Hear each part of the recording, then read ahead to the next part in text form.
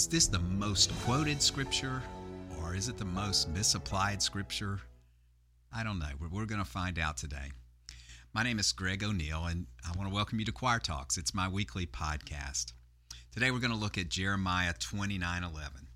It's a verse you might have seen written down or heard quoted probably pretty often.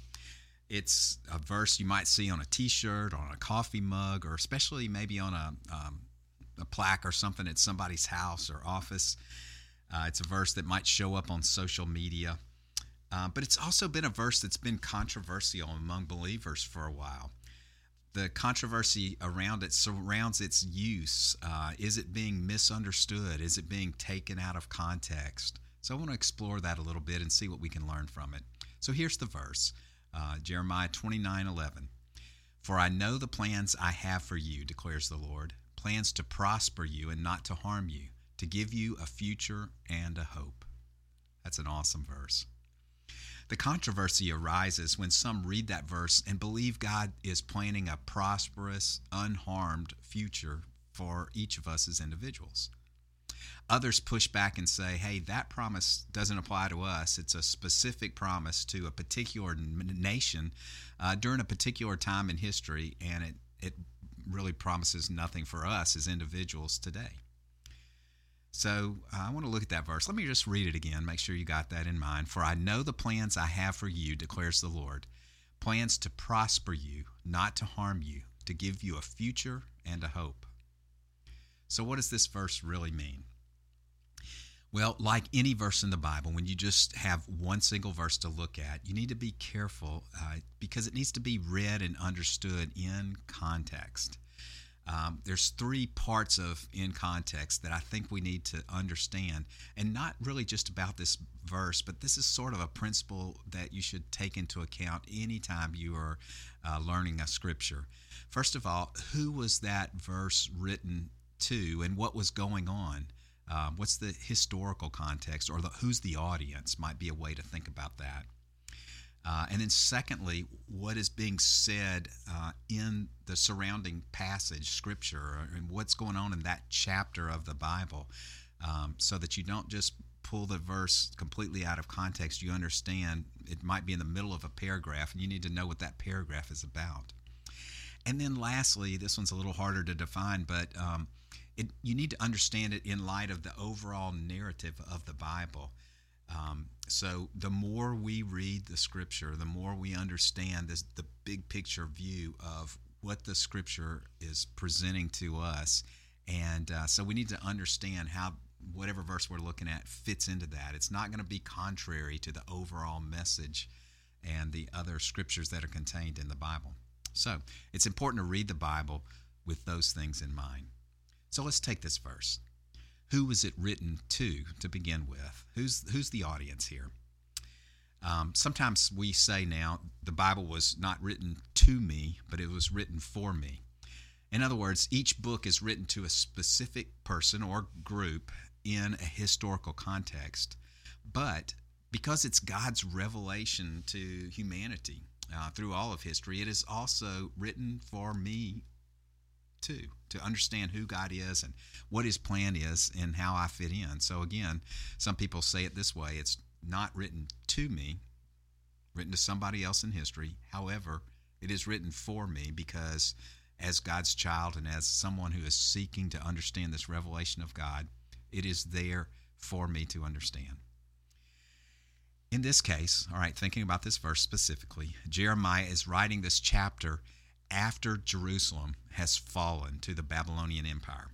The audience, he is writing from Jerusalem, but he's writing to the audience of people who were dragged out of their homes and brought in captivity to Babylon. They were exiled and now are almost slaves, perhaps, living in Babylonian-occupied territory. They are hurting from the loss of family members and friends who were killed probably in the siege of Jerusalem. They are grieving the loss of that city that they considered so sacred and central to their whole nation. They're grieving the loss of the place of worship, the destruction of the temple, which was the place where they could go and experience God's presence. They felt rejected and separated from God. And indeed, they were suffering the consequences of many generations of rebellion from God. But God has not forgotten them. So here's the problem of seeing this verse out of context. It was written to the entire remaining nation of Judah in exile. So it wasn't written to an individual. So I need to be careful that I don't just read myself into it as an individual. I need to be careful in general that I'm not too me-focused when I read the Bible, but I'm really focused on the Bible text and what it is saying, rather than just starting with myself and how does it apply to me.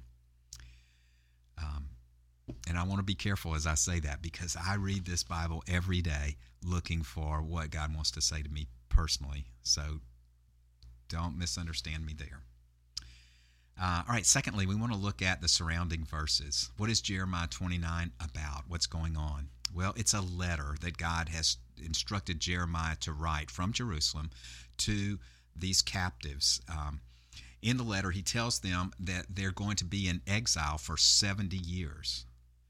He tells them to settle in where they are because they're going to be there a long time. He says, marry, plant gardens, build houses, and he tells them to pray for the prosperity of the city where they are, which that must be a super hard prayer to pray. They've got to pray for the prosperity of the enemy, the one that took away their entire nation and way of life. That could be a whole nother podcast right there, right? That must have been difficult. These people have 70 years of captivity in their future. So for many of them, they're going to die there in Babylon and never see the return to Jerusalem. So here's one issue with us reading this verse out of context. The people who were the original audience would, if they would have read this promise the way we might as for ourselves, they might have assumed that they were going to be brought back to Jerusalem soon in their lifetime to prosper. But for most of them, that was not the case. Most of them died over the course of that 70 years. In fact, Jeremiah warns them not to listen to prophets who tell them that they're going back soon, because he tells them that their return time is set, and it is 70 years. So here's a problem of taking a verse out of context. If you see that promise written on a wall by yourself, you might be tempted to think there's always going to be prosperity for me just around the corner if I wait on God, because that's his plan. But in this case, that was not true for the original audience. The message here isn't for their individual prosperity, and it's not right around the corner. It was written to a people who feel like they've lost their God and they are without hope. But into that bleakness, God gives them hope in knowing that he is still in control, that he has not abandoned them, even though they're going through consequences, that ultimately he will provide for the Jews to remain a people and to live once again in Jerusalem. So finally, how does this verse jive with the overall narrative of the Bible? I want to push back on those who say, hey, we can't see any applications to ourselves in what we read in the Old Testament, because that's just not true. That's not the way the Old Testament is designed. The first 5 books of the Old Testament are called the Torah, and the word Torah means teaching. And so those 5 books aren't just giving us historical facts that we need to know. They are to be instructive for us. They are to be teaching, to help guide us and help us to understand who God is, what his purposes in the world are, and how we are to live because of that. They are instruction for many generations to come, and that's the way they were understood. So, yeah, we can take away personal understandings from the instructions that we find in the Old Testament. Here's the good news as we look at that verse again. Here's things that we can believe based on that verse. We don't have to be so separated that we can't draw application to ourselves. Here's things that we can learn. First of all, God has a plan. It may not mean the kind of prosperity that you might hope is around the corner. I mean, if you think about the original disciples, God had a plan for their lives too, but in all of their lives ended in execution. So they weren't headed to some glorious prosperity in a worldly sense. But God had a plan, and in that plan, there was joy along the journey for them. God's plan is for us as a church, but it's also for you as a believer to be a part of it. Jesus said this, and this is clearly a promise I'm about to give you that is to us as his future followers. In John chapter 10, he said, "I have come that they might have life and have it more abundantly." That's God's plan for you. Maybe not worldly prosperity at the end, but in the journey, he is with us, and there's going to be full life along the way. His plan is for our good. Romans 8:28, another verse hard to understand out of context maybe, but it says of those who love Jesus and who are following him that God is working according to his purposes in their life. And the ultimate end of his plan for each of us is that we would be conformed to the image of his Son, and that is good. This verse, Jeremiah 29:11, teaches us also that God is in control. It was easy for the early recipients of this letter to feel like that God was not in control, that he had been overcome by the gods of Babylon. But there's assurance in that verse to know that he still is in control, that he had a plan. And even though his plan included an enemy in this godless nation of Babylon, nevertheless, he was at work in the midst of all that, and there was still redemption to come. Which brings me to the final thing that I see in this verse for us. God will not abandon us. Even though his people were faithless, God was faithful. And I think that teaching applies to us, and we can take that as individuals too. God does not abandon us. Even when all evidence is to the contrary, God is faithful to his people. And he is at work with a redemptive purpose in mind. So here's how that fits in the biblical context. We see that throughout the New Testament also. Here's the end of chapter 8 of Romans. "Who shall separate us from the love of Christ? Shall trouble or hardship or persecution or famine or nakedness or peril or sword? No, in all these things we are more than conquerors through him who loved us.